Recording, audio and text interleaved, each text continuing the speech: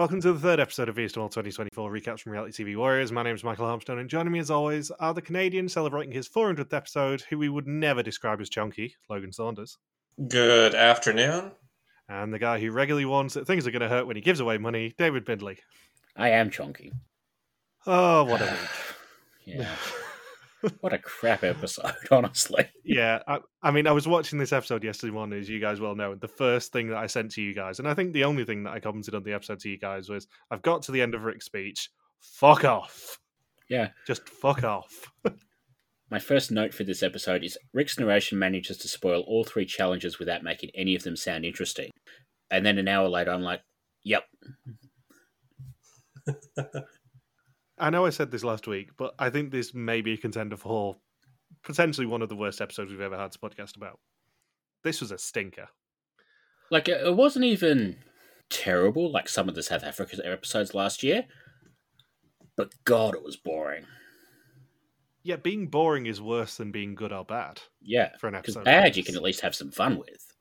Yeah, we can talk about bad episodes. We have talked about bad episodes. This was Or just episodes with terrible twists. Oh, we've talked about plenty of them. Yeah, this is just crap. This is boring.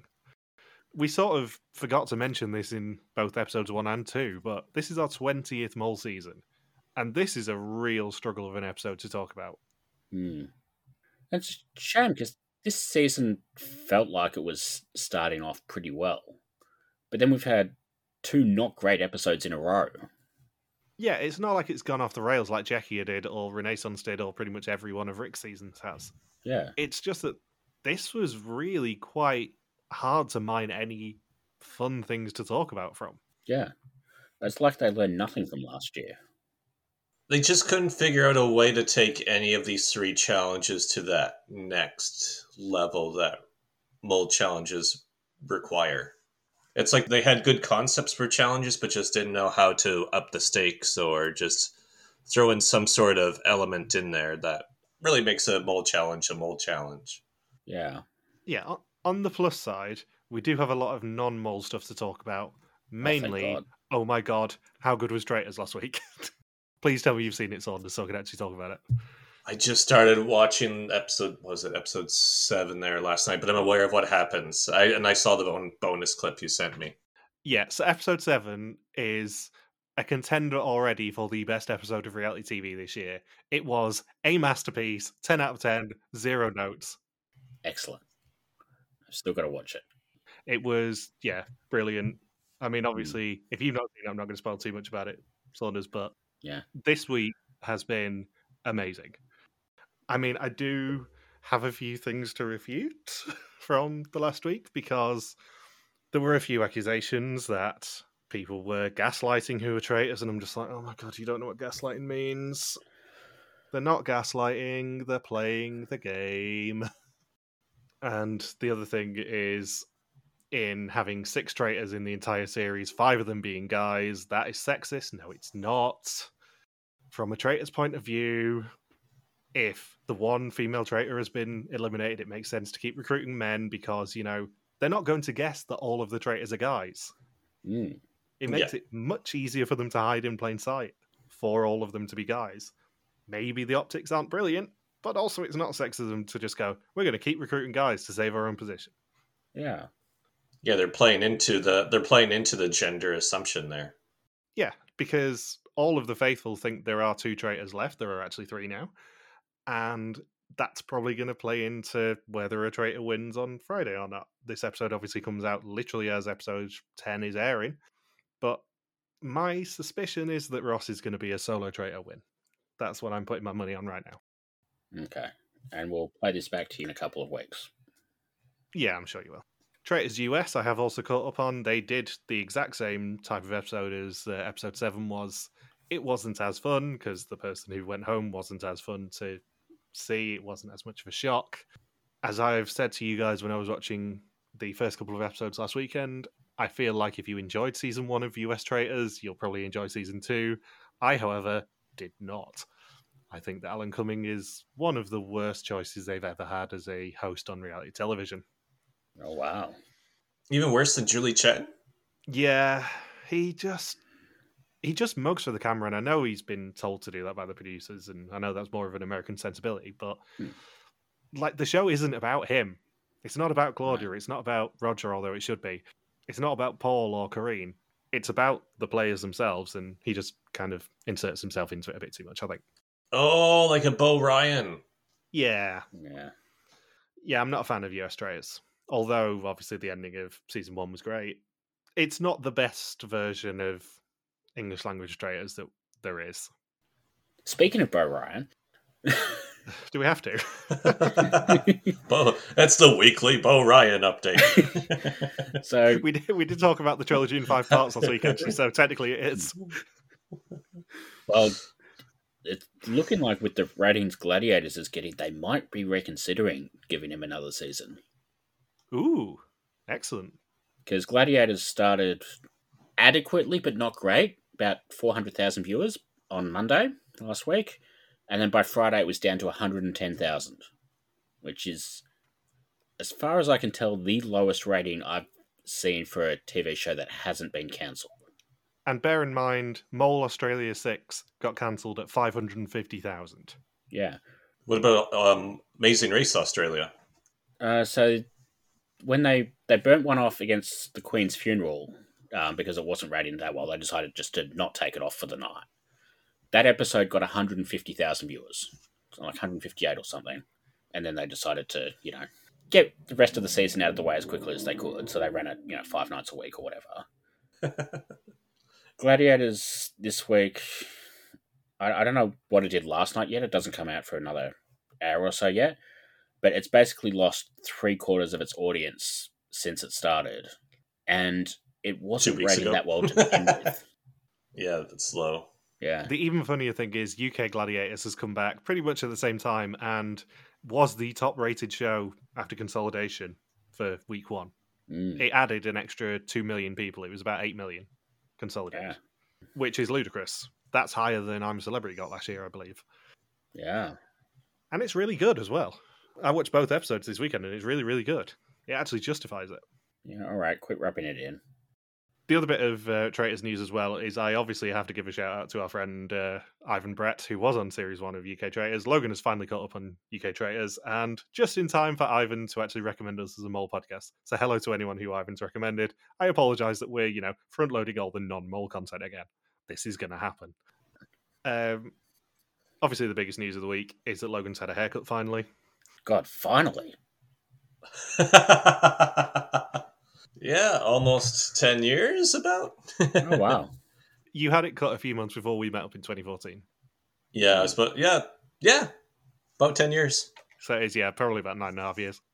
And I would also be remiss, last thing that I've got to mention before we actually do talk about Mole stuff, I would be remiss if I didn't mention Jeopardy UK again. It's very uncomfortable for me seeing someone successful on a quiz show called Michael who wears loud shirts. He is amazing. We do have a mutual friend, as it happens. Oh. Yeah, in obviously one of the quiz groups. Turns out I do know someone who's friends with him. But we have been conversing about how brilliant his shirt collection is. And it turns out that actually on Friday, when, spoilers, he lost, he was wearing a shirt that I also have. Huh. It's all your fault. It is all my fault. Most things are. Friday's episode also did feature a complete shock for me in the form of Matt Barr, friend of the podcast, who hasn't surfaced in, I want to say 9 years at this point. I can't remember when King of the Nerds UK was on. I think it was about 2015. He did surface then. He is a Mole fan. He's a massive fan of The Genius as well. And I believe from finding his Reddit that he's also a big fan of Traitors. He just randomly came out of the TV wilderness to appear on Jeopardy UK last Friday and, by all accounts, acquitted himself pretty well. Yeah, it wasn't too bad. I haven't heard that name in ages. Yeah, I know. We haven't talked about him since King of the Nerds UK, but he is a friend of the podcast. And when I was watching the Thursday episode on like Saturday, and they did the whole next time on Jeopardy, reigning champion Michael Hutchinson faces off against such and such, and Matt Barr from London, and I'm like, that's not the Matt Barr, is it? And I looked at the picture and I'm like, holy shit, that's Matt Barr. He hasn't surfaced for 9 years. What the hell? So yeah, weirdly, for the first time in 15 episodes, we've had a friend of the podcast actually on the show and someone who I know. And it turns out that he's just kind of surfaced from the wilderness after 9 years. Yeah. The other thing that I do want to mention on a Jeopardy UK topic, I know I've mentioned it to you guys, is I joked last week on the podcast that they have been going back in time and stealing things from our episode 500 Jeopardy parody. They literally stole a category and a clue from us. It was that Henry VIII category, right?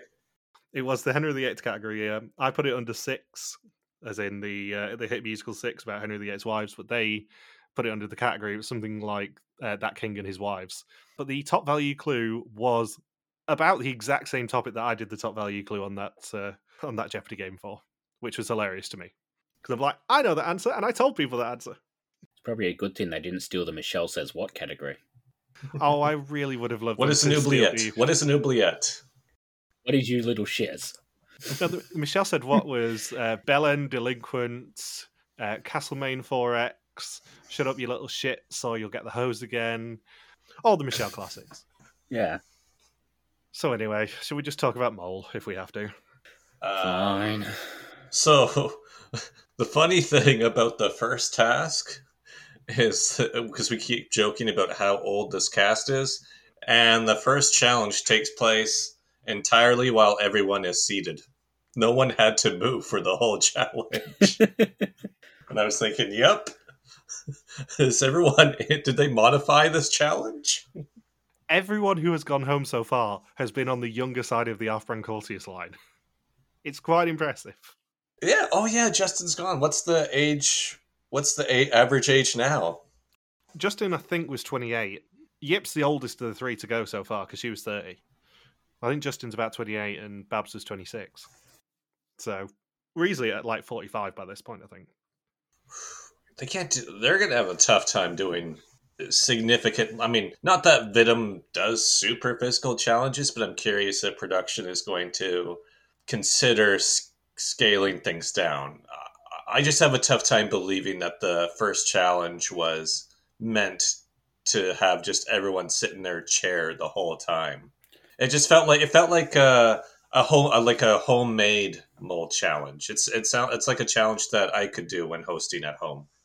I made the note. This feels like the sort of challenge that would have been good on like a online version of the Mole, like how we've got Survivor Michigan and Taskmaster Minnesota. Like if we had a no budget version of the Mole just on YouTube or whatever, this would have been great for that. It's not great television. Yeah. I don't want to stereotype, but we did have 2 challenges in this episode that were a pub quiz, which does tend to be frequented by maybe more people on the older side, shall we say, and a crossword puzzle. And then the third challenge, half of them got to sit down all afternoon anyway. Did I mention my pub quiz experience in Cyprus? I don't think you did, actually. So I found out about a pub quiz in Cyprus, and I thought, oh, that'd be neat. And this is before I found out that Paphos is just all British expats for the most part. Yeah. Or half of the population is British expats. The entire Mediterranean coast is expats. Hence the pub quiz, because we do love a pub quiz as a national stereotype. So I showed up to the pub quiz. I was thinking, well, I've done all my sightseeing. That'd be kind of a fun thing to do a pub quiz in another country. So I go in there, and I think there was me, 3 other teams who all knew each other and who were all over the age of 70. I can believe it. And they're all from the UK. Well, the good news is one of my many notes from the cruise is actually quiz themed, because I haven't told you how the progressive trivia went. We talked about my antics with progressive trivia in the past, thanks to the That Has Been Noted lady, and the how tall is a regulation basketball hoop and what the largest country in the EU is, and I've probably told you about the black and white flag quiz as well in the past. The progressive trivia this time, we had a super team, obviously, with it being me and my brother, who tend to do quite well, and mum and dad. We were leading for 3 of the 5 rounds, and we lost by 1 point on a tiebreaker. Oh, wow. Do you know what the tiebreaker was? Bearing in mind this is on P&O's Britannia. It was in minutes. How long is the film Titanic on a cruise ship?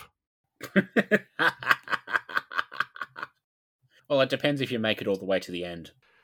Do you know the worst thing? We had to nominate one person to do it, and my dad volunteered, even though, me and my brother are better quizzers. Me and my brother got closer than the guy who won, which is really fucking annoying.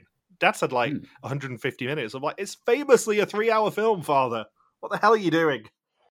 The hilarious thing about this is that the host, who wasn't the best, I'm afraid, she read out what the guesses were without telling which team it was, and there was 157 minutes and 182, I think was the other one. And I cheered for 182. And then when it was revealed that we didn't win, all you could hear was just me going, "Oh, Dad, what the hell are you doing?" Then Mum had to tell me not to tell him off when he came down. I was just quite passive-aggressive after that for the rest of the cruise. I'm like, you passive-aggressive? I know, never. Yeah, we could have won, Dad, but it's all your fault. We've not let him live it down. So, final bit of mole-related admin is the fact that you were quite generous on the bingo card last week, I think. I'm not sure Fuzzy actually did clear the bingo card. I think you were a little too generous for my liking. And there is no Peter Younker's gamble this week for Fuzzy to lose at. There might be one next week, though. We'll discuss it at the end of the episode. I'm considering offering one for next week. So previously, the final 9 ran around the Olympic track in a ridiculously opaque and sabotage challenge. 5 of them climbed a mountain while the other 4 just laid around all day. The execution, our Canadian Sensations team, lost a member, as tragically, Yip was sent home and received a Topito on the way out. Rick asks what the future holds as he's been listening to Steps. Yip must be patient to find out what the Topito means. The candidates can shape their future to their will by coming face-to-face with luchadors and travelling the world in Mexico City. But first, a pub quiz. The pot is at €7,750, which they will be able to use as playing money, which was the phrase that made me tell Rick to fuck off. And the episode title is Burning Money. It's still day 5. This is one of those challenges where I think it was probably very fun to do, not very fun to watch. Yeah. I have a lot of notes, but none of the notes I wrote down in hindsight is terribly interesting other than who was the guy mentioned in the Macarena song. Iorino is not a name. His name is Pecorino. It's the cheesiest of all the songs. I like how Rick said, yeah, it was close. It was close enough, so we just gave you the money on that one. You just know if it was Art or Peter Yarn or Carol, they would have been like, no, you didn't get it right. Fuck off. I mean, it would have been a very easy banner choice if we just had Peter Young glaring at them going, no, we're not going to give you Pecorino. That's a cheese. Just Peter Young just staring in the background as Tosca does the Macarena. And which American former president had a former version of a Spanish song on their playlist? They all say Obama, and then Euron said, well, he was trying to rule out presidents, I know, but he says, oh yeah, no way, it's Ronald Reagan. I don't think a single person at that table was thinking, yeah, we've got it down to 2 people, or Obama or Reagan, for who had a Spanish song on their music playlist. To be fair, half of these people were alive when Taft was president. Half of them do make cameos in the frankly fantastic musical Hamilton. Playing themselves. Tosca is never satisfied. I got a question. Why the 30-minute warning? I presume so they could get them sufficiently drunk. Because Euron was flying by the time they started answering questions. He was having a lovely time. He was drunk, and they were still handing out Dos Equis beers and tequila shots. They really zoomed in on the one tequila shot, so I'm thinking, is that supposed to be a hidden clue? I do wonder if tequila would have ended up coming up if they'd done enough songs. They earned too much money. So it's the evening of day 5. They're taken to a cantina with Case narrating. Rick actually bothers turning up to introduce this challenge, and in half an hour they will do a pub quiz. It will cost €200 for the band to play the next song, but each pair of questions that they answer correctly will earn them €400 back. This is a flawed challenge. Yeah. It's also like a little bit confusing with how they explain it, because it's basically 200 if you get it right, 200 off if you get it wrong, and then you can stop wherever you want. Really, that's all it is. But they explain it in the most confusing way possible. Yeah, it's just needlessly complicated. Just make it so it's you don't have to pay anything for the songs, but you get €200 if you get a pair of questions right. Stop trying to cost them money. But yeah, it was even with them losing money if they get it wrong. It's just, yeah, I don't know why they explain it the way they did. Where I'm just thinking, couldn't this explanation be a lot more simplified? Yeah. If they wanted to cost them money, the way to do it is to say, If you're confident in your answers, we'll give you €400. But if you take that gamble, you've got to pay 200. Yeah. That's what I was thinking too. That's the same thing. You can have a €0 to pay option, but you want to get €200. Or if you're really confident, you can gamble €200 and double it. That's how I would have done it, because that is less complicated. It also didn't help that it wasn't really made clear until they were doing the results that it had to be both halves of the same question you got right. Like, if it had been, say, you pay 200 per question, and then you buy 4 questions, and then you just get 6 of them right, but the 2 wrong ones are different questions, you still get 3 €400 things. I'm explaining it even worse than Rick right now, aren't I? Yeah, you are. I had to change my notes halfway through when we saw the results because I just interpreted it as €200 per question. But no, it's same. €400 per pair. Yeah, like I got it.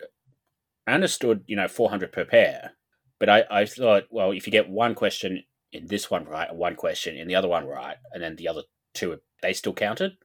But it was like you had to get the 2 questions about Desperado right, the 2 questions about La Bamba right. It was a mess. It was. And the weird thing about this challenge, too, is that they discouraged from... Because they didn't do all of the questions, right? They didn't do the last 2? The last 4. Or last 4? Last 4 pairs. Yeah, so that also disrupts the fun of the challenge, too. That you're only playing just over half of the pub quiz. Then you're just minimizing potential content for a challenge that would be struggling to get content. Because really, the only interesting notes is... Rianne was super quiet in the challenge. Anna encouraged them to spend more money.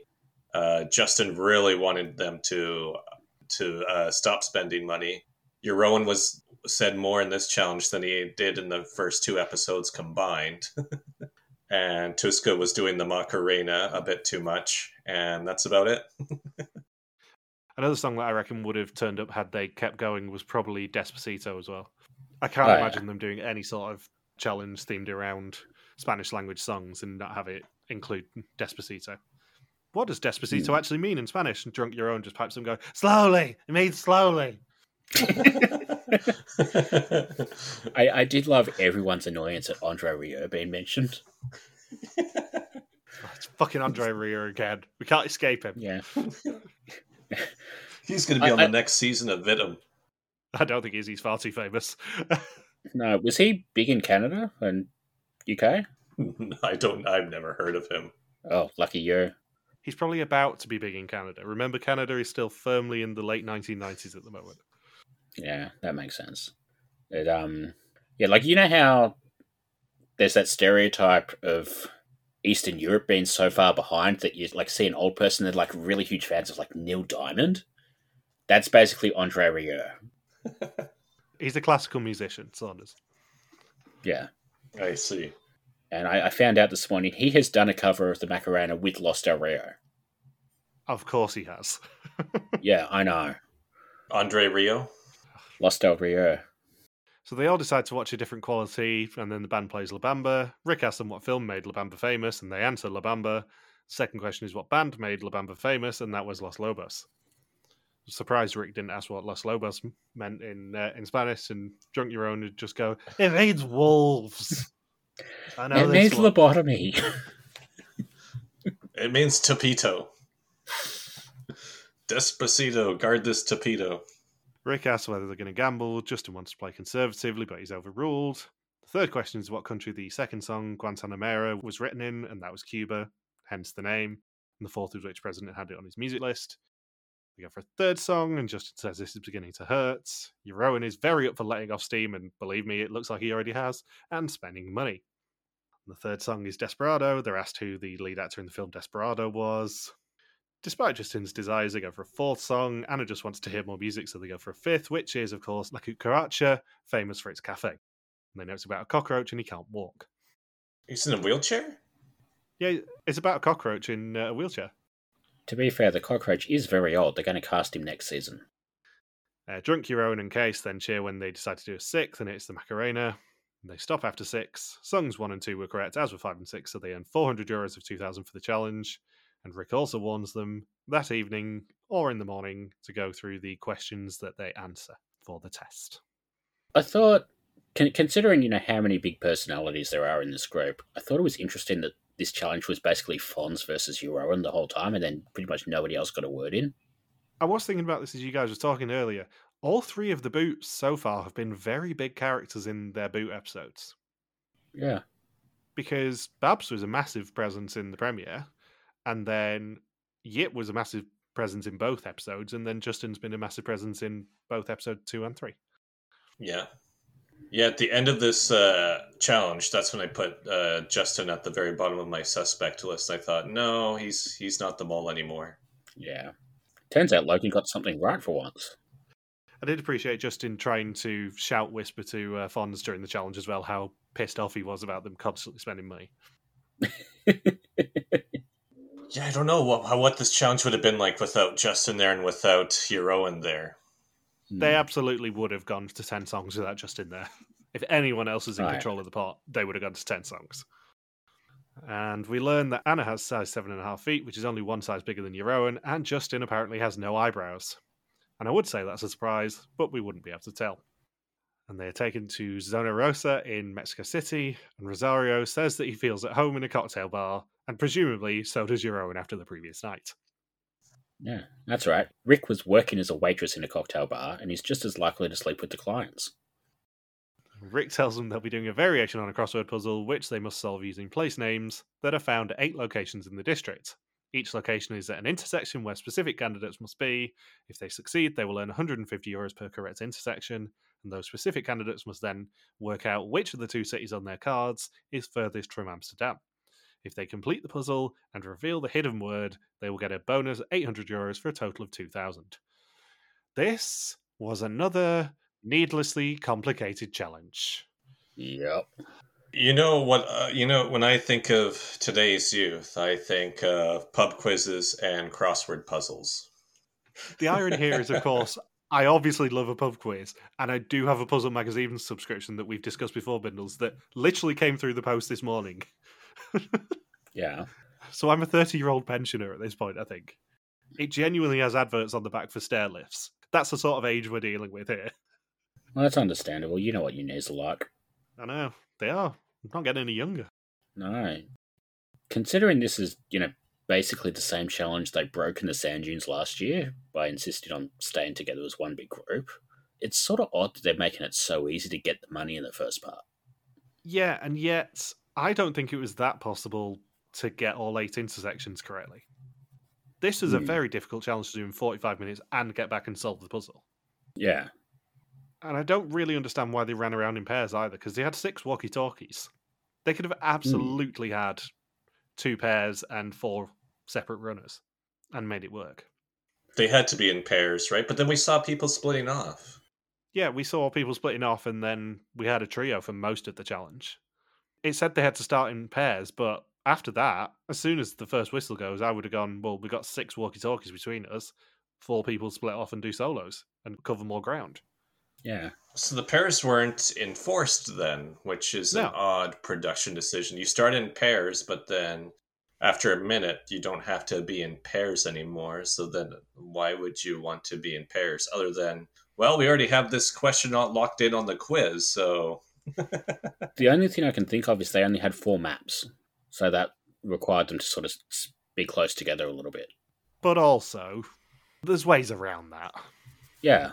You look at the map, you work out what intersection you've got to go to, and then you ask someone, can you tell me where London Street is? Yes, thank you. And then you just walk down London Street till you find Geneva Avenue or whatever. Imagine if that played out in the episode.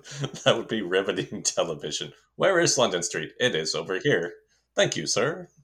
It would be deathly boring television, but there is no way to make this challenge interesting. That's what I'm saying.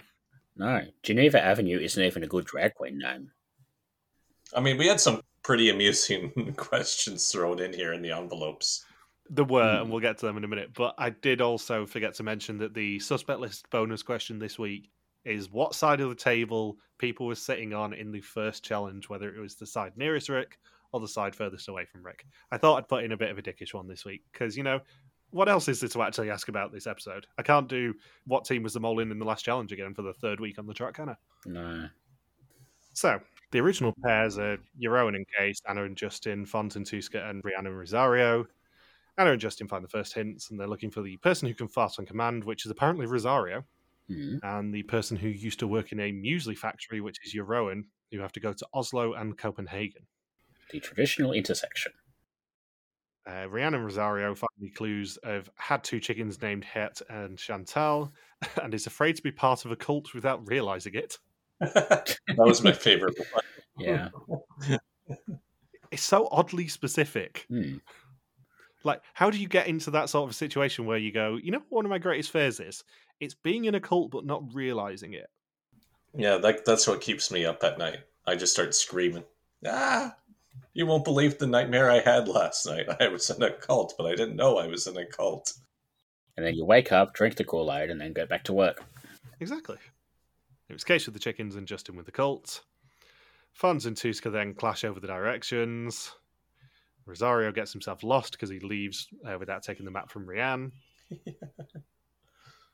But he had a really good sense of direction. He has an internal compass. You know, as soon as someone says that, they're immediately going to be proven to be completely wrong, right? Well, I mean, Rosario's a kid, though, in this cast. You know how kids are. Yeah. I have in my notes, everyone seemed to be moving around in this challenge with all the urgency of an Amazing Race team that knows they're 4 hours behind. Yes. Yep. Rhiannon finds, as a guilty pleasure, I watch crocodile films, which is Jeroen, and used to have a tame Jane named Gerrit every summer, which is Tuska. Huh. There are some very baffling statements in this challenge. My guilty pleasure is watching alligator movies. I don't know why. That's just weird. Yeah. To have a guilty pleasure of crocodile movies. Saunders, we know that is not the sort of movies that are your guilty pleasure. No. 400 episodes at this point. We know what sort of movies you enjoy unwinding with, shall we say. Imagine that narrated in the episode. My guilty pleasure is to watch pornos, eh? Featuring Smurfs. I would have made this episode more interesting. What's that about? And the irony here is that my next note is, just like Logan, Tuska finds what she's looking for while looking at an erotica shop. Because there was a brilliant blink and you'll miss it joke where Tuska's looking for that table for like 3 hours at this point, and it cuts to her looking at an erotica shop, and then she immediately finds what she's looking for. Oh, there's Father Abraham.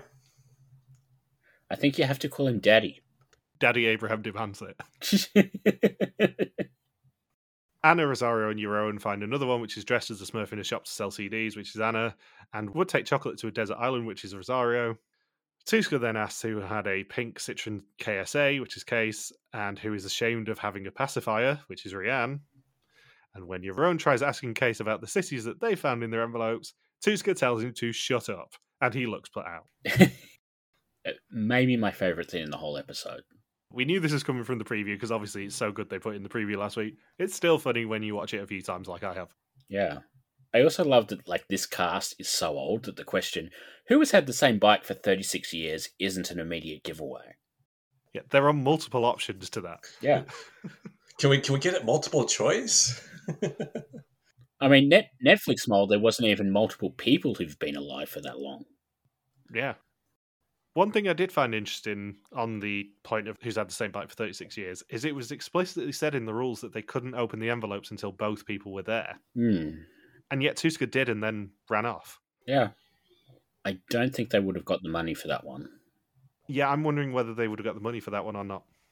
If her partner had gone to the table as well. I don't think they would. Which is an interesting sabotage, because it was not really shown on screen that much. Just something to take note of. Anyway, 5 minutes to go and nobody's anywhere near close to accomplishing anything in this challenge. Yeah, with 5 minutes left, they head back to the end point and think that the options on the board, which is actually the intersections, is the options that they need to choose from, so the cards that they received were utterly pointless. And I'm sure the mole was just leading them into that, if the mole was even in the building at that point. I wonder if the mole wouldn't have even had to intervene in this challenge, I don't think. They were all so disoriented. Well, 2 of them didn't even make it to the end point. Yeah. So I'm surprised he got any money for that at all. I like the random street cleaner pushing a bin in the middle of the challenge. I feel like that street cleaner was closer to the envelopes than the contestants were. I know we said this last season with all the South Africans, but this year the locals are really, really entertaining, just sort of watching their reactions to all of this. Because we had the street cleaner, we had the waiter in the pub quiz who looked really annoyed about having to squeeze past the band to drop off Rowan's next drink. I guess in Mexico they don't tip as much compared to the States. He's like, I'm not getting paid enough for this. So Rick actually returns to explain what they should have done and confirm the puzzle was obviously not complete, but they still get 4 times €150 for reaching the intersection, so €600 of 2,000, which is overly generous. And he also tells them to prepare for the test. I did love that Dutch is like such a nonsense language that Ogle or whatever it was that Fonz was saying almost sounded like he wasn't making a joke. Oh yeah, I've heard that before. Mm. It's oddly specific, but I've heard that before. Yeah. It means present. My favourite thing about this whole thing is they'd obviously set it up to be a big victory for the team. They solve the puzzle. They work out that it's hinting that they're going to get questions from the future. But no, they're such failures that Rick has to come back and go, you got literally nothing right. We're giving you 600 pity euros and also prepare for the test. Fuck off. I think Pity Euros is Logan's name on Tinder. That's pity euros, isn't it? Peter Yan's cousin. So it's now time for the test. 20 questions about the identity and actions of the mole. Whoever knows these goes out, except for the mole who can never go home. We didn't even see where the test was this time. It was just in a random square. Rianne was disappointed to have to do the test. She wanted to do more things. She goes for Tuska and Case. Anna's fallen back on her list a bit. Anna suspected both of the two who've gone. She's now on Fonz and Tuska. She's still spreading, so she adds in Rowan. Fonz is still on Anna, and now Rianne and Tuska. Rianne is shouting and puffing all the time about having a tough time. Anna's so intelligent that some of the things she does are just a bit puzzling. And during the assignments, Tuska abandons all rhyme and reason. I know they didn't show where they were doing the test, but we can work it out because it's a street typist area from Amazing Race 3. Yeah, I was about to say, it looks very close to Zocalo Square. Yeah. Yeah, I'd sort of assumed that it was probably going to be the sort of location Amazing Race had gone to. But yeah, for the first time this season, we haven't actually specifically been told what it was. Although it is a little bit ironic to do it with all the street typists and just have a laptop there. Maybe they should have manually typed their tests. Would have been a more interesting twist than bringing back future questions again. Really lean into the old people being there. You've got to answer these questions by Morse code. Stop. How'd you touch type in Rosario? Of course, if Belkia had done that twist, they would have scored it to 9-5. Oh, yeah. With the typewriting noises in it. Tuska says that Case was extremely suspicious again today. He was with Rianne, who Tuska also suspects, and with Rowan, who she doesn't. Rowan says Tuska and Fonz were very suspicious in the district, just getting nothing done. In 45 minutes, they did nothing. Justin's feels are quite important. His gut feeling's often right. He feels the mole is a woman, but quite quickly he panics at 2 questions: where the mole was in the wrestling assignment, and whether the mole was the one to take the tickets from Rick. And the final suspicions are Rosario having a bit of control about his spreading, but the future questions puzzled him. As part of producer Rick's Greatest Hits tour, he's also bringing back the answer questions about the future twist from last season, and also El Salvador, Nicaragua. And then presenter Rick meets them all and tells them they can now shape the future. At 7:30, they will be attending a Lucha Libre show, and 4 of them are going to try and get the wrestlers in selfies. They will forward them to 2 candidates in a hotel room where they will be identifying who the wrestlers are, and the 2 candidates on the street must get descriptions and draw them for those in the hotel room. Each identified wrestler is worth €75 for the pot if all 4 send in selfies with that wrestler. This challenge I have the least amount of notes on. Yeah. This is a stinker of a challenge. Yeah, it felt like they were sort of brushing over this challenge in the episode as well. Yeah, it goes by very quick. Like, it's only, 6 minutes of airtime for this challenge, which, I mean, isn't the lowest of any Vidum challenge, but it's interesting that out of the 3 challenges in this episode, this is the one that editors felt was the least worthy of being shown, given we had a pub quiz and the envelope A or B chase. The weird thing is, like, they start the test with 23 minutes to go, because I was looking at it, I'm like, oh, that's early. And then we have, at the end, Justin's the first person to get his results done, and it's a red screen. So it's only about 3 minutes at the end for the actual execution. But somehow they don't spend a lot of time on this, and I can't work out where all the time went. I mean, I was very bored in this Yeah. challenge. This challenge is impossible to win money on. Yeah, it's one of those ones where it's too hard to win anything, so you sort of don't care because you know they're not going to win any money, so why are you bothering to pay attention? Yeah. Sorry, Thomas has just sent me a message on Discord, which is probably worth mentioning in the podcast.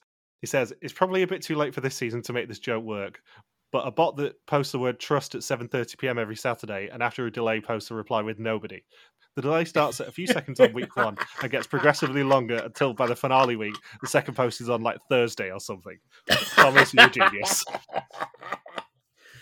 It's like that one account in the early days of Twitter that sort of, it was one post that was like, I see you shuddering with Antissa, and then about 6 years later, it came back with Patient. I love that idea, Thomas, when you listen to this. It's hilarious. Yeah.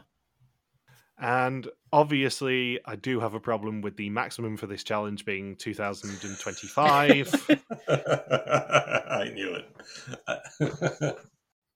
My notes have maximum 2025 euros. Michael is going to have caps lock words about this nonsense. The whole worst thing about this is it wouldn't be that bad if they'd not done the 1968 bullshit last week. It now makes it very difficult for me to do quick maths on this. Because the maximum for the season so far is 18,493 euros. What the ever-living fuck, guys? You just can't have two odd numbers or even numbers in a row. No. It's like the other two challenges this episode were 2,000 euros. Just make it 2,000. I know you're hampered by having 27 wrestlers, which is just baffling in the first place, but make it easier. Yeah. Make it 2,700 euros. Yeah, they're not going to get close, so it doesn't make a difference. You're only losing 25, maybe 75 euros in total. Just give them 100 euros per wrestler. Or make 50. It nice and easy. Yeah. I'm thinking more along the lines of them not being that cheap this season. But give them 100 euros per wrestler and make it easily mathsable, please. But yes, Michael is going to have words about this. I can't make this the clip again this week, but Michael is indeed having words about this. Old man continues yelling at pot gains. Oh, God, thank. I just swear they do these things to annoy me at this point. Oh, yeah. Papa Bear would. The wild thing about this challenge is this is one of the longer challenges they've done because they reference multiple times that this took 2 hours to do. That it was a 2-hour wrestling show. And then they had to wait for the arena to completely empty out because it already started late at night. They had to wait for the arena to completely empty out to do the execution, which tells me this night went very, very, very late for filming. And that's why I think that's why they only typed in one name, just because it was that late. Yeah, Joseph in the Discord actually is a fan of this Mexican wrestling promotion and has listed all the correct answers in the Brothers Bar Discord, which is very useful. The funniest thing is, if you have any familiarity with pro wrestling, there's Rey Mysterio Jr. is a very famous wrestler, so it's funny that the wrestler dressed as Rey Mysterio is described as being fat. Yeah. I don't know why. It's like, I don't really associate Rey, because Rey Mysterio Jr. is one of the smallest pro wrestlers ever and one of the most in shapes. And then you have Rey Mysterio. It's like, yeah, he's the fat one. Yeah, it's very Guacamole too. How many more times do you think they're going to reference Euro and being able to speak Spanish? Well, we also found out that Anna could speak Spanish in this episode. Yeah. And then the Fawn's making fun of the selfie. Does Rhea know what a selfie is? That's only her nose. Does that qualify as a selfie in this challenge if it's just your nose? I love that this challenge is so boring that we've sort of just skipped over the most entertaining part of it, which is Rhea not even waiting for Rick to finish explaining before she yells out she wants to be sitting down. Yeah. How injured is her foot? Actually, four people can sit down, and 5 of them instantly volunteer to sit down. Yeah. And then Anna gets really annoyed with it, like trying to get them to reconsider whether they're all sitting. And then for some reason got really, really happy when somebody ended up in the arena for some reason. And I couldn't work out why, unless she wanted to make sure she was outside. Yeah, I think in Rianne's defense, slightly, if you're told that half of the group are going to get to go to a luchador match and half aren't, I think you probably volunteer for that pretty quickly, regardless of what the actual challenge is. A luchador challenge should have been really... It's tough to screw that up. And it's surprising to just see how much this fell flat, given that there were 3 different groups. We have many wrestling matches with a lot of action going on, and it's just take selfies while you're seated in the chair. You don't, again, this is the second challenge where you have multiple contestants that don't move for it went on for 2 hours. It's not like, oh, there could be I'm thinking of the Georgia one with the circus mini game where they have the ridiculous circus where they just had these random 1 or 2 minute breaks to just have a fun little mini game. They could have easily done that during the wrestling match. Like, okay, for the next 2 minutes, run around and find this luchador mask. Just something that's active. Yeah, well, Finland did a season in Mexico, right? And they did the Georgia Card House Challenge with luchadors. Amazing. Really? Yeah, so they basically set the card houses in the ring and then had all the other stuff going around the outside. It was really, really good. Like, if even Finland can make something more entertaining than Vidum. Even Finland. I mean, for all its sins, Belkia Mexico's Luchador Challenge was really fun as well. Yeah. I got some great reactions off that, mainly Katrine being the banner that week. But I don't understand how you screw this up. But this was rock hard and actually not that interesting to watch. I'll talk about. It's like how Oregon, made a big deal of the Wild West theme, set up a challenge at a rodeo, and then it turned out just being, just find people with walkie-talkies. It's that bad. Oregon at least redeems itself for the amazing theme park challenge, though. Yeah.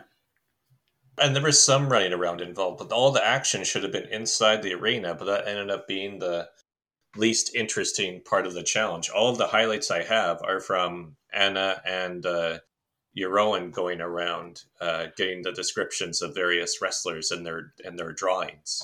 That was the only interesting part about this challenge. And Justin and Fonz reacting, saying, "None of these match. Is everyone just trolling us right now? Is everyone the mole?" Yeah, it's like the church challenge last season with all the chairs. Except they found a way to make the bit inside the church even less entertaining. Yeah. Where do you think the mole would want to be in this challenge? Oh, I don't... Drawing. Well, yeah, obviously, I don't know what Bindle's suspicions are, but obviously my number one suspect this week is, again, Anna. So I'm going to say it was the drawing, and I'm assuming so is Saunders, because his number one suspect is Anna as well. Yeah. But I think probably not in the arena necessarily. Well, every position you can screw up enough to stop people earning money, but I think it's probably easiest in either the hotel room or on the street, because you've less oversight. I think in the arena, Case and Rosario were so close together that neither of them could have sabotaged anyway. Yeah. Tuska was at least trying, you could tell. And she basically had the one entertaining bit inside the thing where the wrestler had fallen down on the ground behind her, and she just sort of turned around backwards and just took a selfie from above. I think the argument against them being in the arena is Tuska specifically says that the arena team could do a lot of damage, as if one person sends a bad photo, it doesn't count at all for anyone. Yeah. So if they're drawing attention to that tactic, it probably isn't the one that the mole used. Yeah, I think the drawing is the easiest part to sabotage. Yeah, for the other two challenges, it doesn't really matter where the mole was, because who gives a shit? But this one, actually, the mole could influence in any of the teams, I would say, but it's probably easiest in the non-arena sides. Yeah. My favorite thing is that out of the possible amounts that they could earn, they earned 3.7% of what was up for grabs. I think that might be one of the smallest percentages ever. I think so. Anything else you want to say about this challenge, or can I just skip through? Case being incompetent should be a drinking game. It is alarming how much the Dutch public still suspect Case, even though he is, I think, second bottom on my list. Or is he? No, he's bottom this week, actually. He is my 0-pointer this week. Oh. I mean, it's all pretty close together in the bottom four, I'll be honest. But yeah he's my 0-pointer this week, because I genuinely cannot see him being the mole rat. Volcano's described as junky, which I think is quite offensive to one of the gladiators at this point. Justin and Fonz think they completed 5 sets of a possible 27, and Rick meets them in the ring and tells them, nope, you only completed 1, so you earn €75 of 2025 for the pots, 1,075 of 6,025 for the episode, and 8,825 of 18,493 for the season so far. And now immediate to the execution, which is Justin, Yeah. because he's the first name types in. He gets an Yeah. instant red screen. Gone. He gone. He gone. He gone, and the pot is gone to Fonz with the missing money returned. We should have got a shot where Justin and Rick had to awkwardly climb out of the ring to go to their exit interview. Tumble out like a wrestler. That was over the top rope. What they should have done is done it Russian roulette style and just had Justin's chair disappear. Yeah, into the pit below. I'm sorry you've been shafted. He should have been clotheslined by a luchador over the top rope after being executed. That would have been the most memorable. That would have been the best part about the whole episode. Basically, what we're advocating for is 101 ways to leave a mole show. Yeah. Yeah, or to have two luchadors, so it would be two of them, and they'd be tag teaming him, clotheslining him over the top rope. And instead, we got Rick awkwardly talking to a gay Venom contestant in the bowels of a stadium, so it must have been Thursday. I also love how the previously segment did not mention Justin hiding 250 euros at all, and then it just randomly appears at the end of the episode when he gets executed. There's literally no mention of it for the rest of the episode. It's hilarious. We even got that song in the preview. So what's the pot at now? The pot is currently 8,825 euros of a massively possible 18,493, which is definitely fulfillable in all of their mole money. And on the way out, Justin receives the final Topito and is then driven off. Next time, Fonz rings the Topo helpline and lies about getting a yoker. Everyone counts squares in a boat, and a surprise box is opened. No sign of any resolution to the fortune teller thing, which was surprising. No, so there were 3 boxes when Euron opens it, which makes me think it's going to be something to do with them. They are all different neon colours again, like I pointed out last week. My suspicion on it is that they're going to have recorded messages and the group get to see one of them, which is what they unlock and what they're losing their shit over. I don't think anyone's getting brought back next week. If they do, it is going to break the suspect list a little bit. So I kind of hope they don't. We don't want to do a live test on whether we can actually eliminate people on the suspect list. But this then leads into the potential PC Yankers gamble. Do you think I should offer Fuzzy the PC Yankers gamble of whether someone is brought back? I don't know. My gut feeling is no. It's obviously not as interesting as will Logan lose the first person again, because that's obviously hilarious. But yeah, it was just one that I thought of. I was trying to think of one potentially for next week, because we didn't do one this week. What about will they finally get out of Mexico City next week? Well, it certainly looks like it, because it looks like they're in some sort of... Well, they're in a watery area, aren't they? So there must be somewhere outside of Mexico City. We'll have a think about it. We'll think about it. We got till probably like Wednesday, Thursday to actually decide. Hmm. So with Justin going home, I've lost my first person on the pool, leaving me with just Anna and Tuska. Logan's still got Fonz and Euron, and Michelle inexplicably is the only one still with a full team, with Case, Rianne, and Rosario. Justin going home now means that my team drop to 4.03 as an average on first suspicions, 3.93 including us. Doing all the adjustments, the order's now Anna, Fonz, Tuska, Rianne, Case, swapped with Euron. Case is now ahead, and Rosario. 2 people, which was Mariana and Alan, lost their first suspicion with Justin going. No one had him in 9th or 10th, but Walter, Libai, James, Jason, and the Dutch public all had him in 8th, which was the highest score. Storming into first place is Walter with a score of 31, where the lowest possible is currently 28. And on the other end of the scale, with a score of 41, are Alan and our very own Logan Saunders.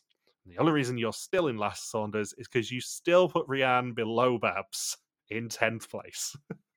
I see. Otherwise, it would just be Alan on his own.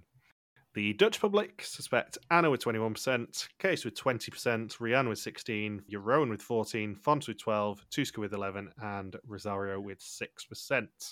Final 2 questions, as is traditional. Who do we suspect, and who's going home next week? So my suspect list: Anna, then Fonz, then Case, then Rianne, then Euron, then Tuska, then Rosario, and then I had Justin last, but he got executed.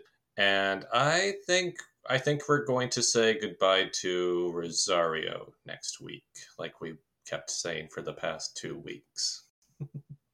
Okay. Anna, Tosca, Fons, Rian, Euroan, Case, Rosario. And I think we're getting rid of Rian next week, if anyone. And my order is Anna, Tosca, Fons, Rosario, Euron, Rian, and Case. So me and Bindles are almost identical there, which is hilarious. Yeah. I can't shake my Anna suspicion, obviously, because I need to just go full beans until she inevitably gets eliminated in like 5th or 6th place, as is traditional. Yeah. Tosca jumped up the list just because she had some very interesting moments this week and very interesting quotes, and maybe a couple of sabotages that we might have spotted. Obviously, she loses points from the, oh yeah, the mole was definitely in the arena thing. Yeah. But that could be a double bluff still. So she is still my second place. And with Justin going, I was the only person who had Justin in the top 3 last week. Fons has kind of moved up by default. I don't really think it's him, but Nah. I have to put someone there. This is the last week of triple suspicions. So next week we go down to 2 anyway. Although I'm going to have real trouble finding a second person next week, probably. Yeah, it's going to be hilarious, isn't it? I do think probably that it might be a non-elimination next week. I don't think anyone's coming back. But Yeah. I think there'll be obviously something to do with the combined triple Tapito that might work as a group exemption or something, as with the last time that we saw a Tapito appear on this show in Hong Kong, Philippines. Have you guys got anything else you want to say? No. I'm kind of just tired after how boring this episode was. I mean, we do have to hope for a better episode next week, but also one that we don't talk about forever because, They are standing. They're on their. In the preview, it seemed like they're standing in each challenge. I mean, That's an improvement. We did have a contestant that sat 2 out of 3, or we had multiple contestants be sitting for the entirety of 2 out of 3 challenges this week. So yeah, anything that gets contestants up on their feet is a victory this season, apparently, and somehow a rarity. Yeah. Although, to be fair, a couple of weeks ago, some of them spent an entire challenge in bed. That is true. Sit down. If you stand up, you lose money for the group for their podcast. I don't get up for less than 1,968 euros. Oh, fuck off. So, thank you for listening to our Vieston World 2024 recap. We'll be back next week to continue the hunt for another new mole in Mexico. Don't forget you can contact us on Twitter, Facebook, YouTube, or Instagram, where we are RTV Warriors, or you can email us on contact@rtvwarriors.com. Logan is on the artist formerly known as Twitter @Logsquacky. Bindles is the Grim Recapper, and I'm MJ Harmstone. You can also support us on Patreon at patreon.com/RTVWarriors. Thank you as always to Marika for the subtitles, and we will see you next week. Logan? Oh, that's how boring this episode was. I just completely... No, just kidding. Peace out, and just chill till the next deflavoring. That's how boring this episode was. I just completely... We all just completely.